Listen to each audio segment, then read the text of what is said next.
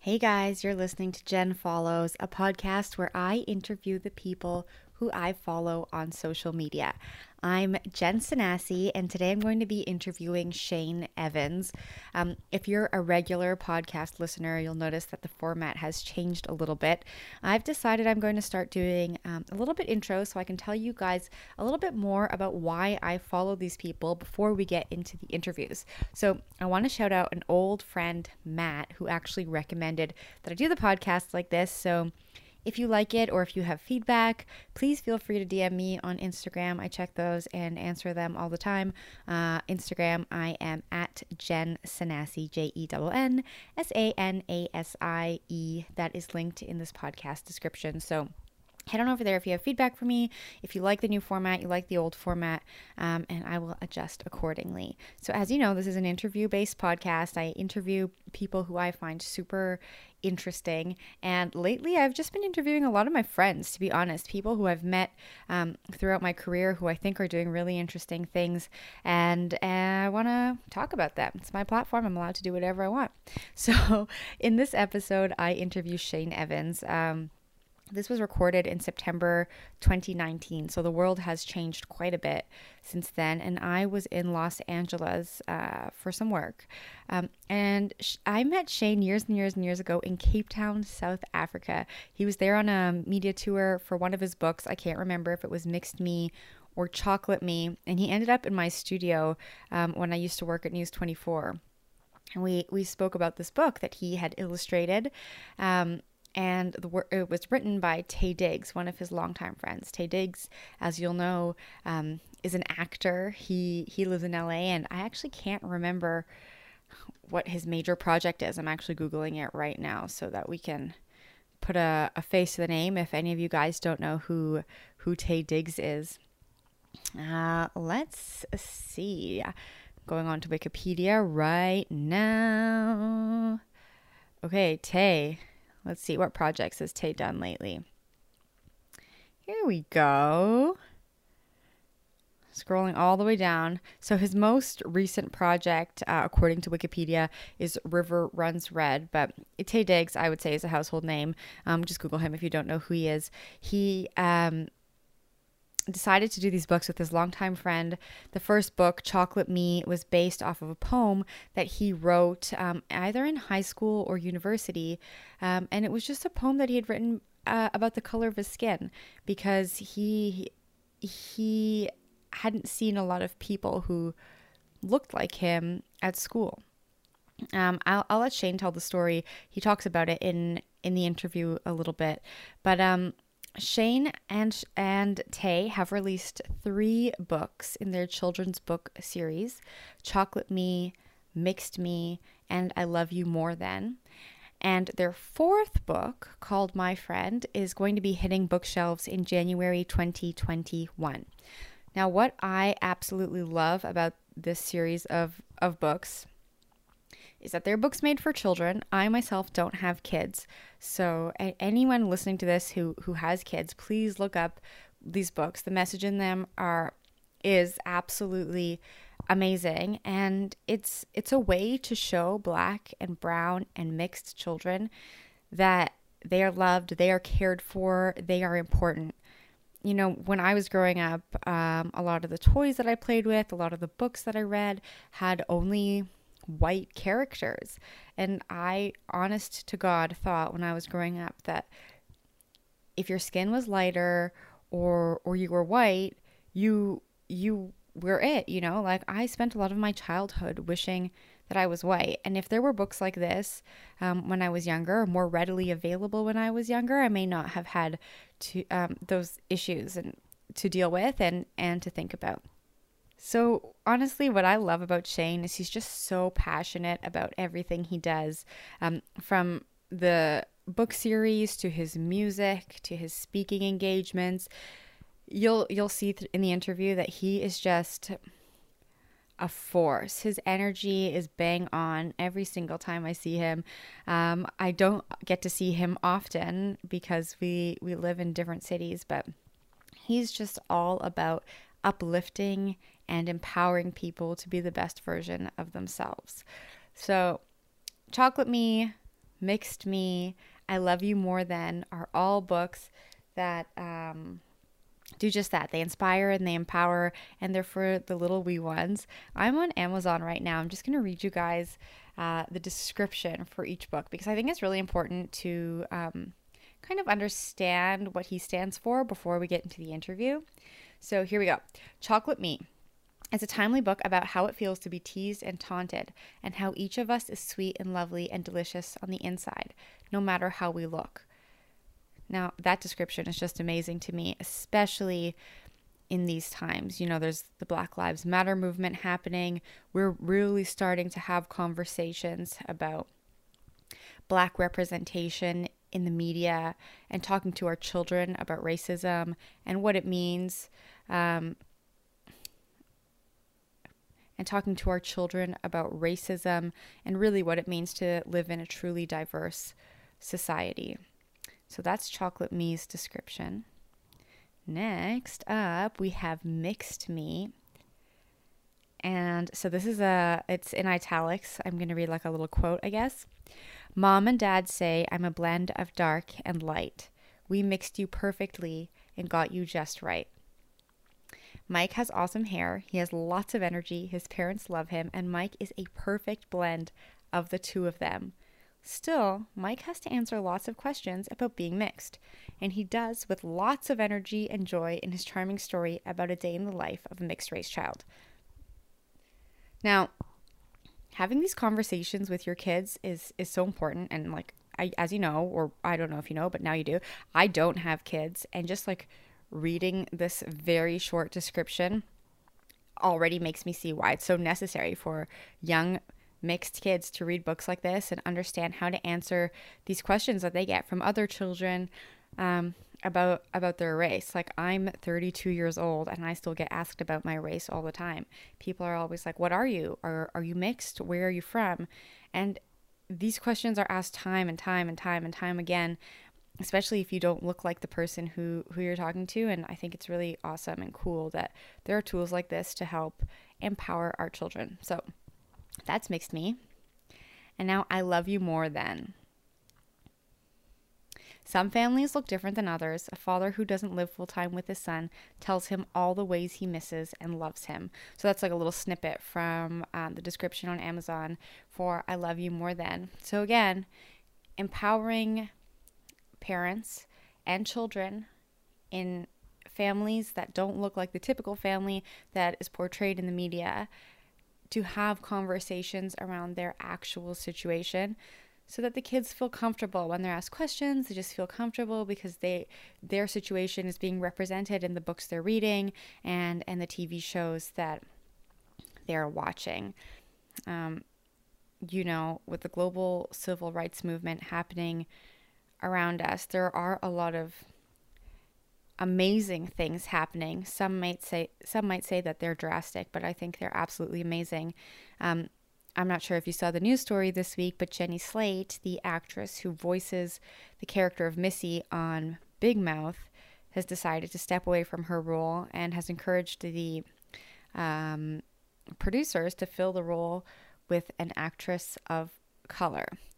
I don't know if you're on Twitter and you follow Kerry Washington, but she said she knows a lot of people are looking for Black actresses to voice characters, and she's available, and I think this is so amazing.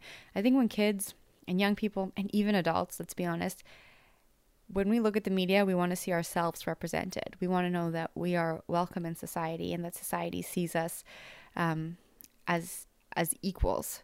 And this is such a small and necessary step to take, and I really, really applaud the actors and actresses who are fighting for this in Hollywood and in the media, because once we can start getting equal representation and showing young people that they are valued and the things that they deserve and the things that they get in this world are not based on their race or the color of their skin, but because they are truly deserving, that's going to be a really great time. I know we have a really super long way to go before we get there, but I think books like these ones that Shane is illustrating and producing are a small step in the right direction. And I'm really happy that he's using his talent to paint this picture and help us be better and raise our future generations better. So I hope you enjoy the interview. If you have kids, please check out his books. If you have friends with kids, please gift them to those friends so that they can read them with their kids, and so these kids can see themselves in the content that they consume. All right, guys. Hope you enjoy.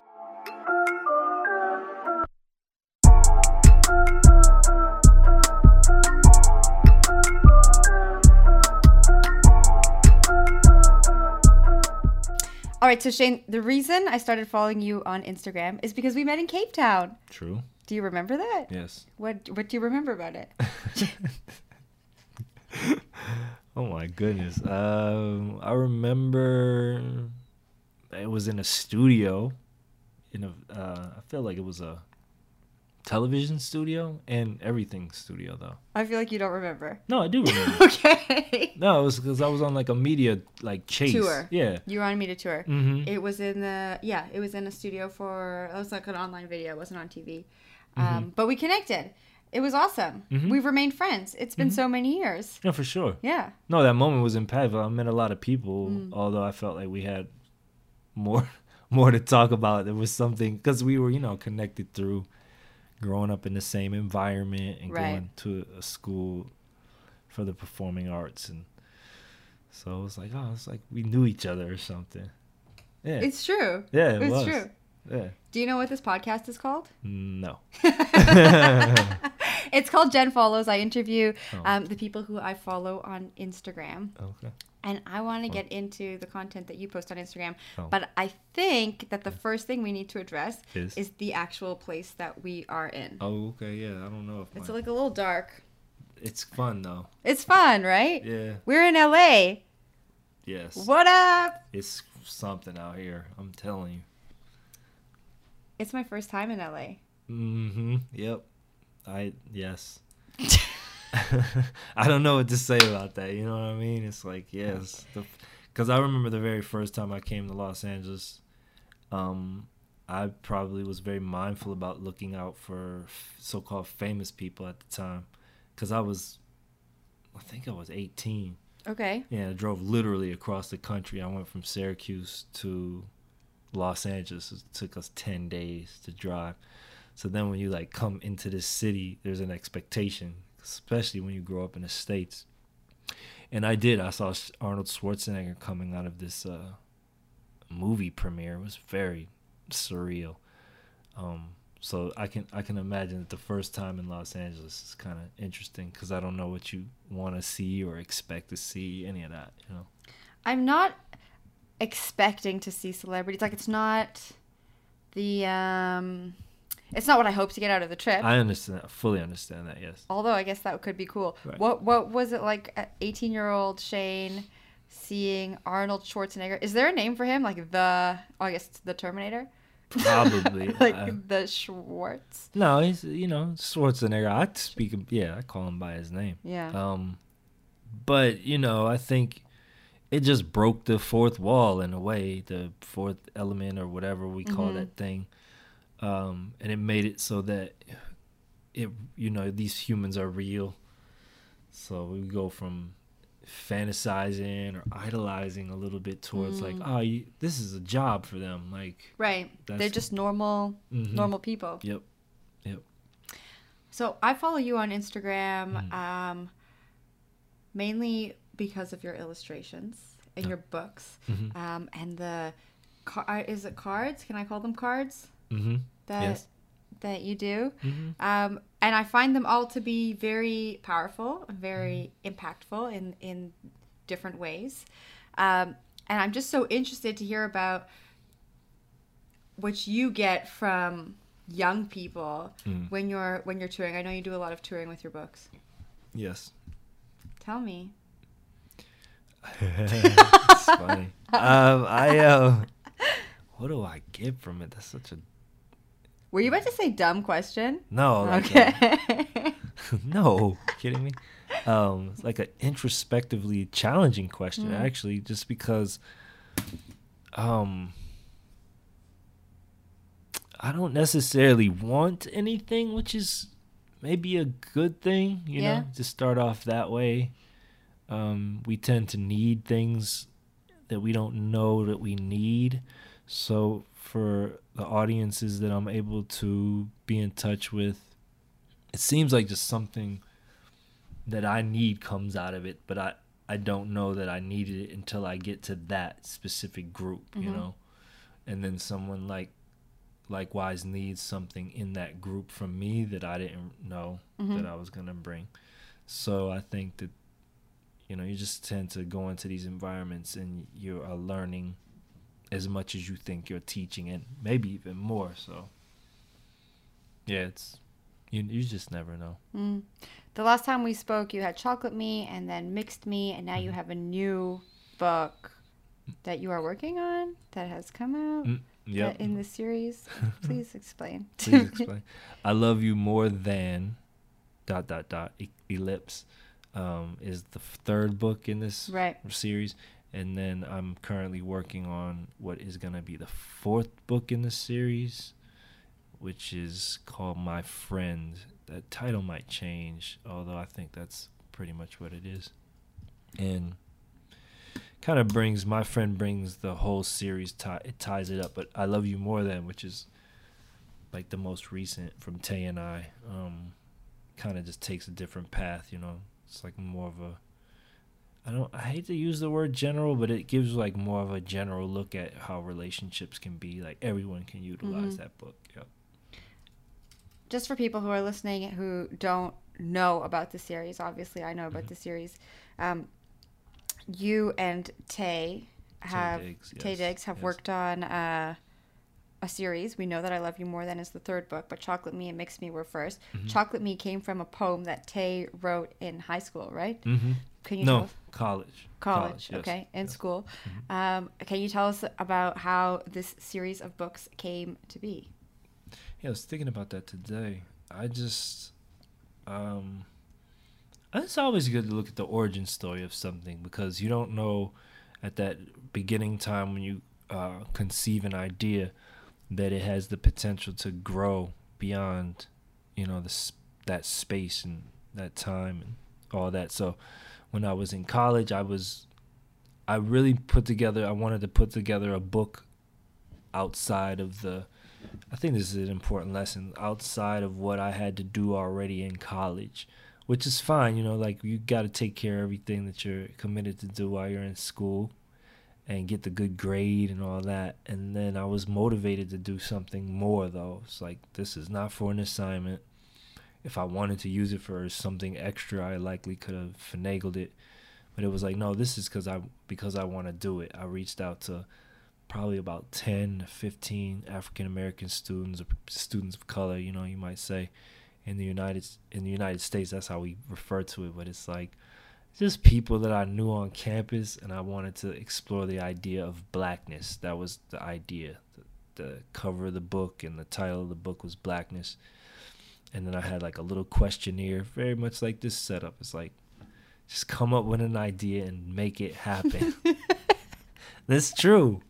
I mean, you know what I'm saying? Like, everybody thinks that there's like a big giant production. Sometimes it's just very simple. Even the big productions come from very simple places. So I set up a room. I got lights. I have my camera. That's more than we have right now. No, we don't have any lights. Well, it's fine. It's mood light. You make the best of what you know, whatever you have, you like, you make the best of it. That's what this is about. So I did. I made the best of that scenario, and I got all these incredible thoughts from, you know, these young people in college at the time, Syracuse University. And one of the poems that came out of it was Chocolate Me. And then years after, I produced this little Kinko's, you know, it's like you use what you have access to. I feel like I made like 100 of these books, you know, at Kinko's. And are you serious? Yeah. Wow. It's a lot, right? Where the Kinko's people are like, jeez. No, well, you know, I'm just what are you doing? I'm just giving it life. You know, there's a point at which like you make good with the people that work at places, and they'll make good with you. Right. You know, so however it worked out, because I'm a college student at the time. You know, how was I gonna pay for this and work it Yeah. out? But I wound up binding these books really nicely, really beautifully, and we sold them. So it was my first experience with saying, you know, I'm a publisher or artist taking on the responsibility to put your work out there. So then years later, I probably only have one copy left of all that, you know, that work. It's like, you know, you got to keep that one, at least one or Right. two copies. So I fortunately had this copy. And if I hadn't, I probably wouldn't have come up with this thing to say, look at the poem Chocolate Me years later when I was doing publishing and Tay was doing acting, and it just clicked. I was like, this has got to be a book.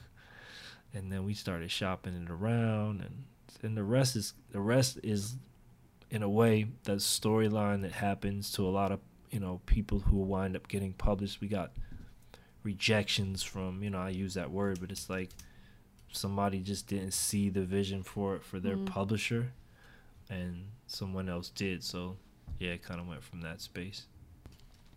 All right, so we've had a lot of conversations on content, and we've talked a lot about rejection and working in this industry. What drives you? What keeps you going? Oh man, I think it's got to be like faith seeking something, you know, because if I were to say, I mean, they become very abstract words like creativity or creation keeps me going, because if I were to attach it to something material or even outcome based, then I'm gonna forget about the whole process that is, you know, embodies us to even want to, you know, continue doing the thing. Because, you know, if you get the negative feedback early on, I think maybe that's part of it, is to be able to encourage and empower other people. Because sometimes I'll hear that from kids coming up and be like, well, I'm not being encouraged to do the thing that I really love to do. So I have to enforce the idea that if you don't encourage yourself, then you may not have the encouragers that you think should be encouraging. And if you don't have a place where faith is like a very important element of that, then you'll start to I think you'll start to have just like a concrete method of everything. So you got to have something bigger than just the product or the outcome. You have to have a bigger purpose or vision.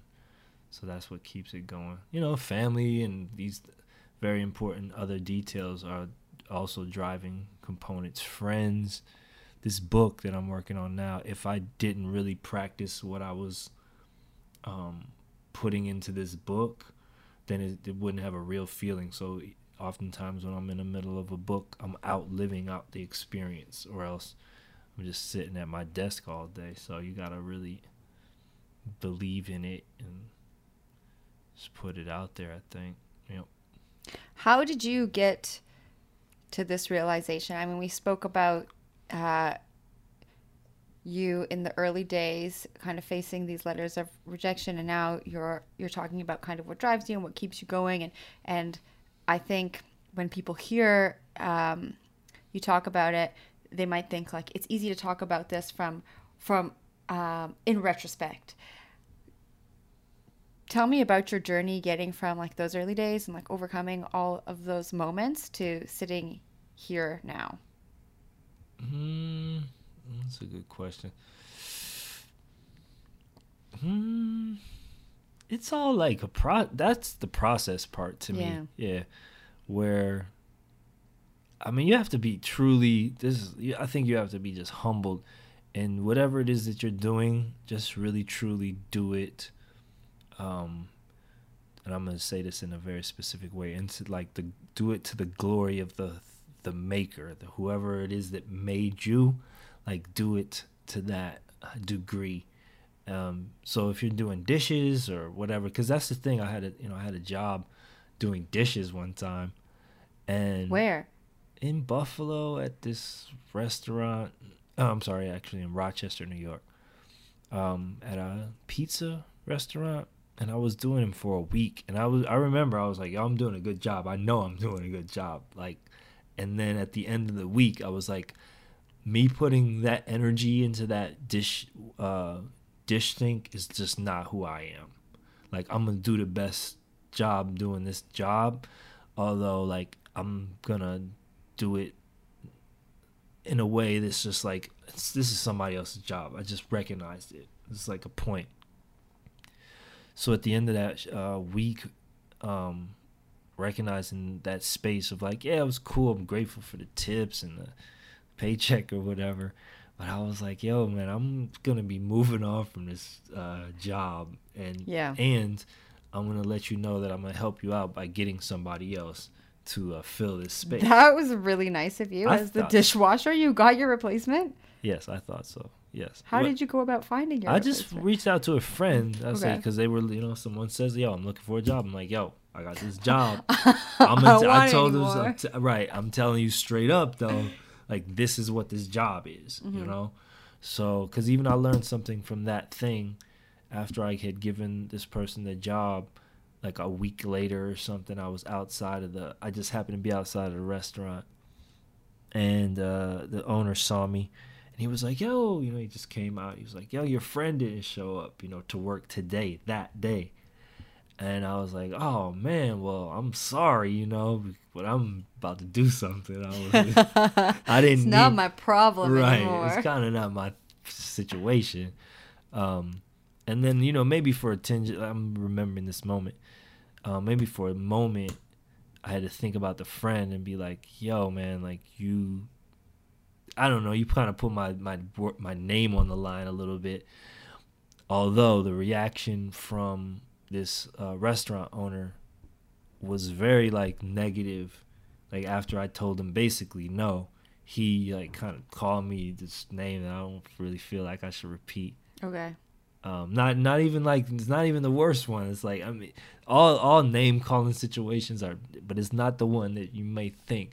But it was like when he called me just outside of my name, period. If he would have just been like, you jerk, like, which is a lesser energy, still it'd have been like, dog, now I'm really not gonna do anything for you. Like, you show me who you are. And it took me that moment, like, if I hadn't gone through that, I would have been working for that individual that thought of me in a way that, just outside of you just got to be careful, like, of what you think and what you say, and recognizing he was frustrated. I'm sure if he'd have spoken differently to me, like, we could have worked something out. But at the end of the day, like, that's your restaurant, bro. Like, you're gonna have to wash dishes if you can't find a dishwasher. And I own my own business, so it's like, you recognize there's humility in all those jobs, and there's also a way that you can do those jobs really, really great, So. I called you when I quit my job, remember? Mm-hmm. I remember that. We had a long conversation about it. That was an interesting time. I remember being so unsure and asking you, like, oh, like, am I going to be able to make it? Like, I really feel like I have this thing that's drawing me to do my own thing and to create content. And your advice was so powerful at the time. And I remember you saying, like, a lot of people don't realize that, like, if you put your mind to it, like, you can make it happen. And I want to talk more about that, because you often hear people saying, like, I want to get out of this 9 to 5. I want to stop. I want to create something that I can own. And now more than ever, anyone can do that, as you can see here. Yes. So what is your advice for those people?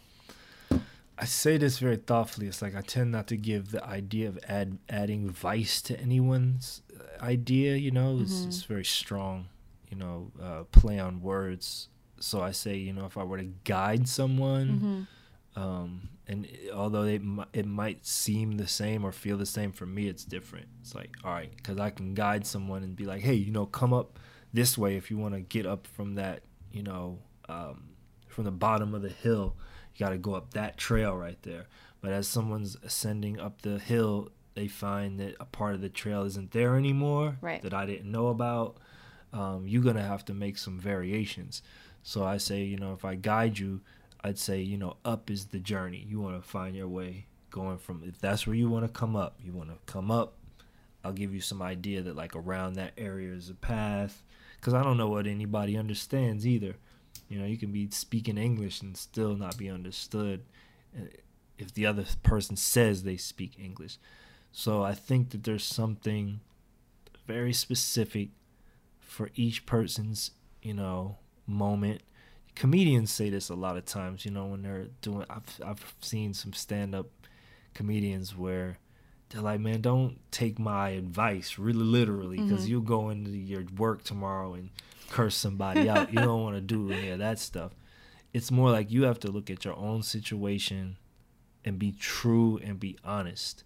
Because if you don't really like love what you're doing, it's going to show. And then if you're all concerned about the other things that aren't important, then you just will never move, you know? So it's like I could have loved washing dishes, you know, but I would have turned that love into a different dynamic. I would have likely, you know, hired crews all over the, you know, Rochester area.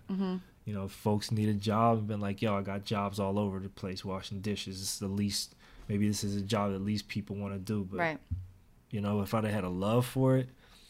So I think you got to love it. And then you have to respect where you are at that moment, likely too, because you have a job. So making the decision to say, I don't, you know, I'm no longer going to take on this thing, this responsibility is a responsibility.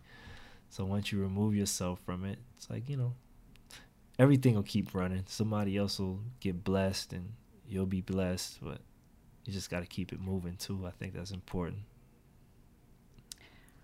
What's it like working with Tay? I also follow him on Instagram, and he is so funny. goofy. Yeah, he's funny. So goofy. Goofier than I would have thought. And so I can only imagine the dynamic between you two, because you're also goofy, but in a different way. Yeah, it's funny.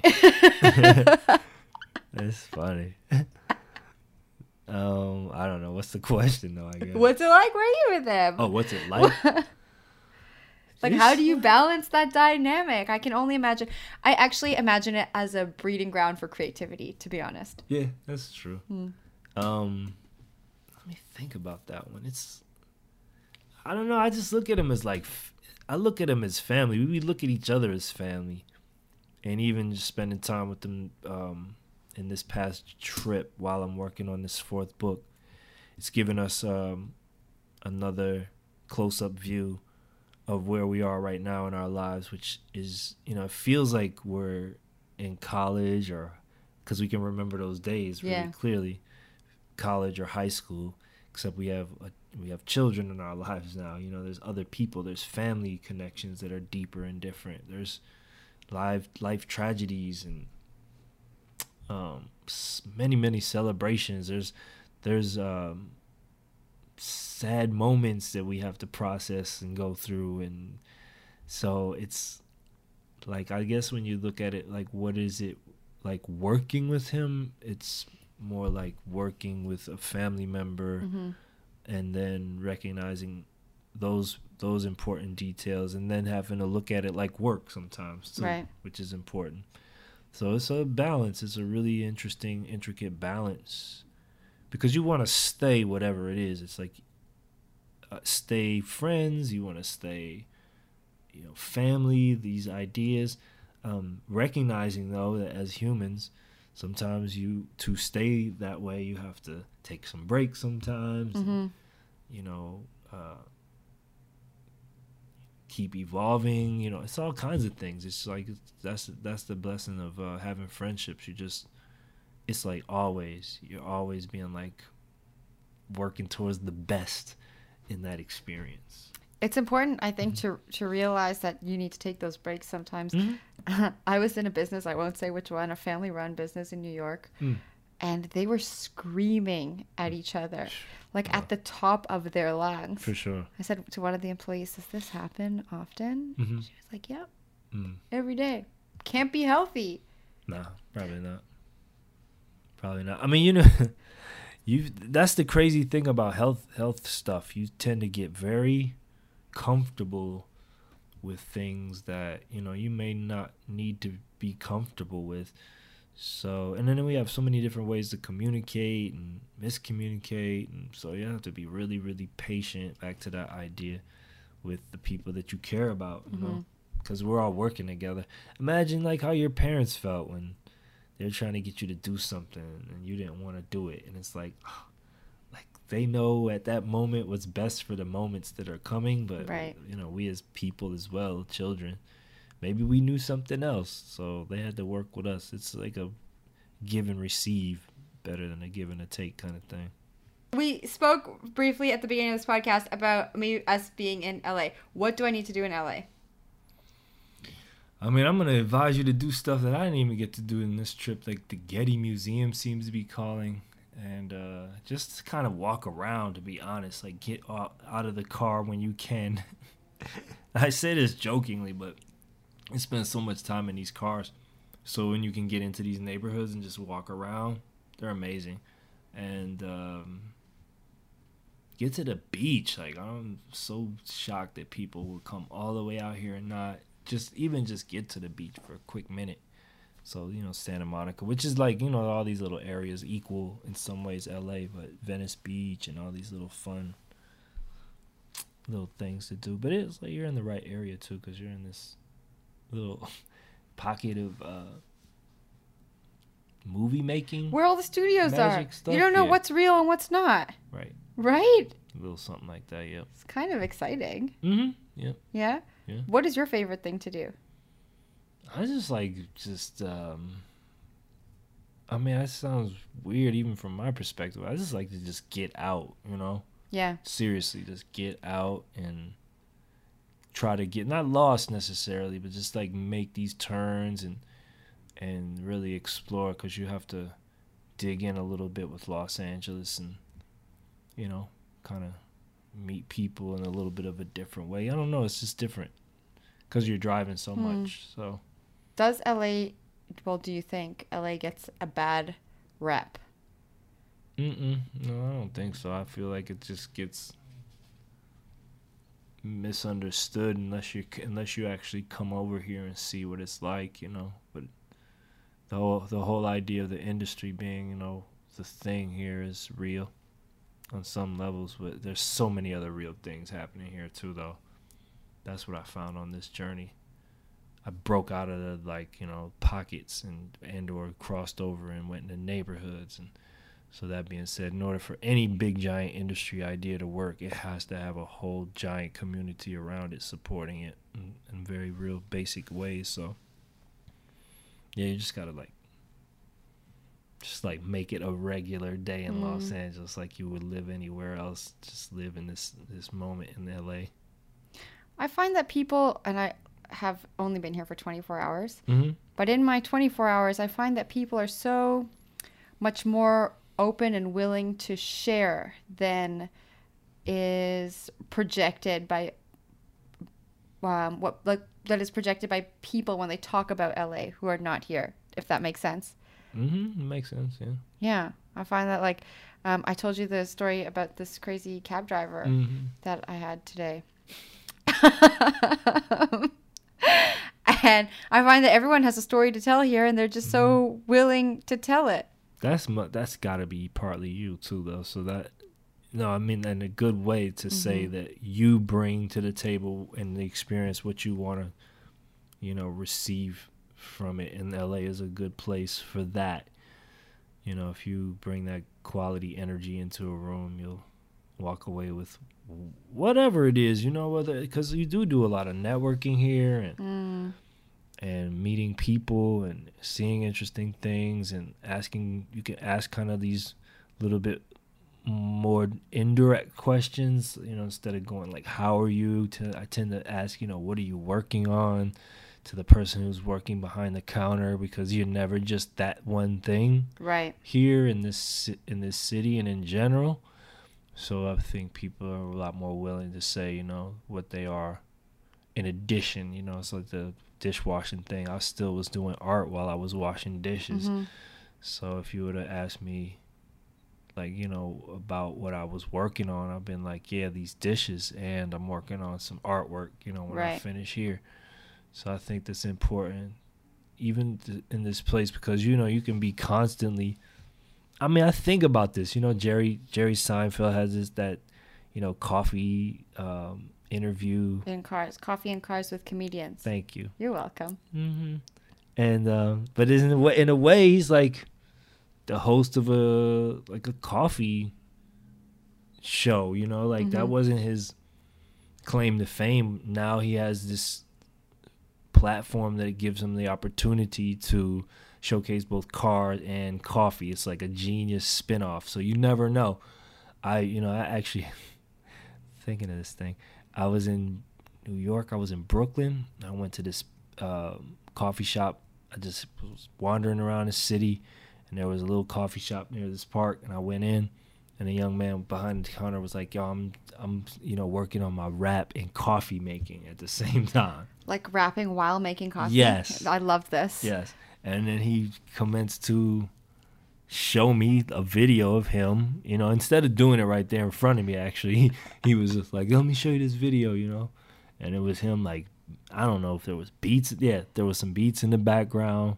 And he's literally making a cup of coffee, and he's being filmed, and put the foam right and everything, and like put the cup down. He's rhyming.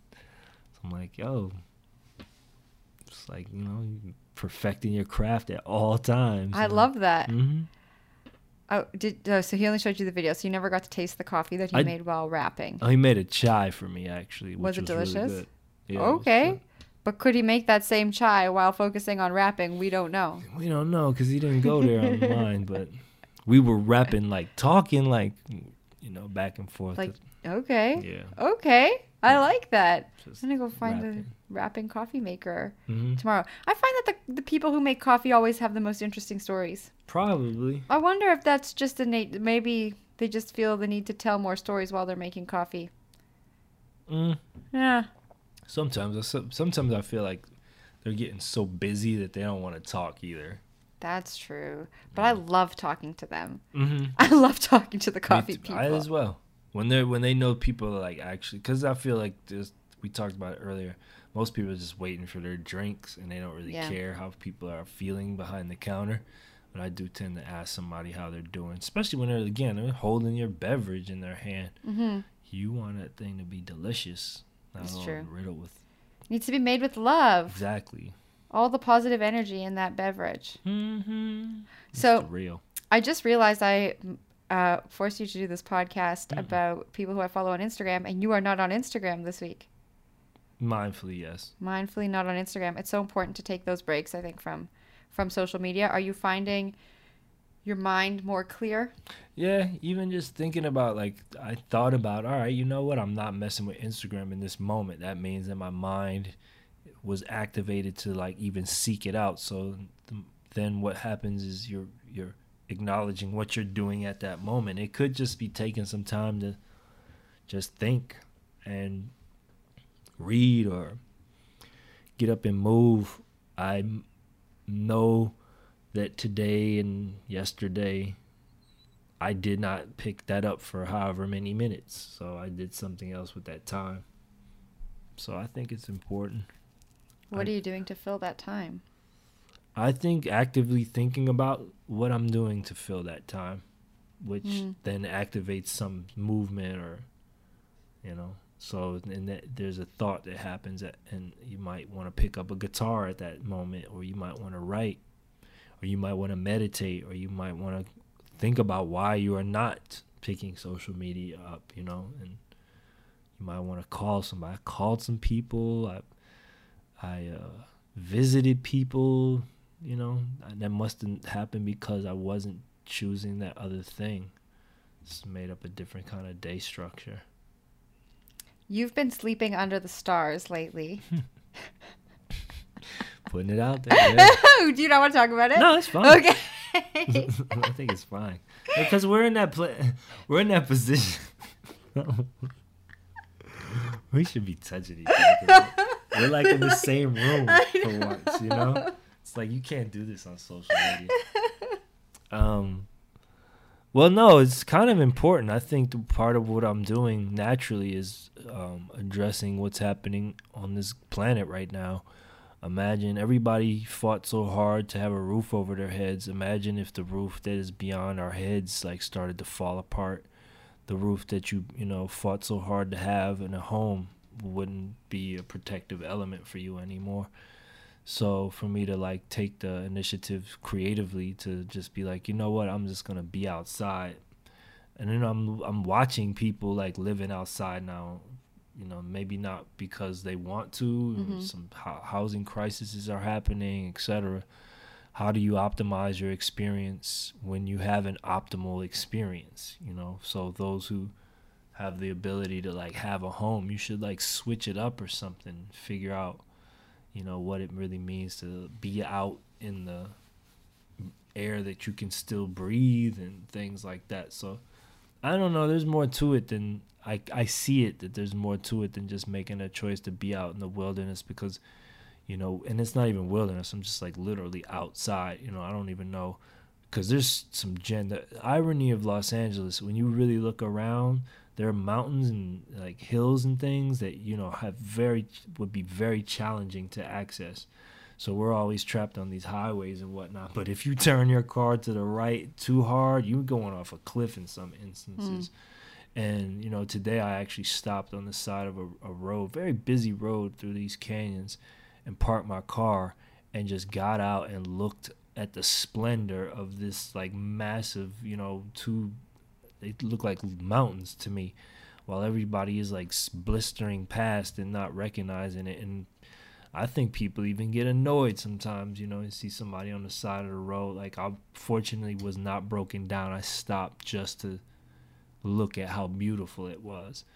So I think that, I don't know, just like part of the journey is to just appreciate what's happening out in this world. And we just had that major, I was pulling back from media a little bit hard these past couple of weeks, but there was that major standing up towards, I don't even know who we're fighting against. It's like we are fighting for, we're not really fighting against anyone. We're saying like, you gotta live on this planet too. So whatever you're doing to like modify it in a way that's like gonna change everybody's perspective, you need to just think about it. So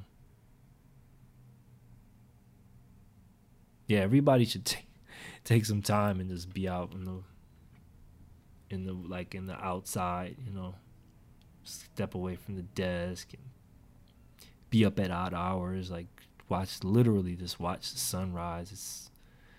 I'm pretty fascinated by the people who are like, oh man, I can't do it. I'm like, yeah, you can. You don't choose to do it, but you can do it. And the moments, yeah, it's hard, but the moments when you do it, you're like, wow, that was amazing. Mm-hmm. So, just little reminders. Can you see the stars from where you are? I know you're not in downtown LA, where you can't really see stars. You can. You can, though. You can see the stars. That's the other part of it. It's like we were on a rooftop in downtown Los Angeles, and I looked up. I was like, you can still see the stars. You don't see the ideas. You don't see as many, but when you really focus your eyes upwards, you start to just make the adjustments. And I also look at it, everybody thinks of how important the sun is to have that on your body during the day. And, think about it. Those are like all these little, from what we know, there are all these little suns that are like shining, beaming down on you at night, the moon. So yeah, it's just a good reminder, I think, if nothing else. I love that. Yeah. I love that so much. And I love you. Thank you for joining me on the podcast on Jen Follows in this dark LA room. It's awesome though. It is. It's not bad.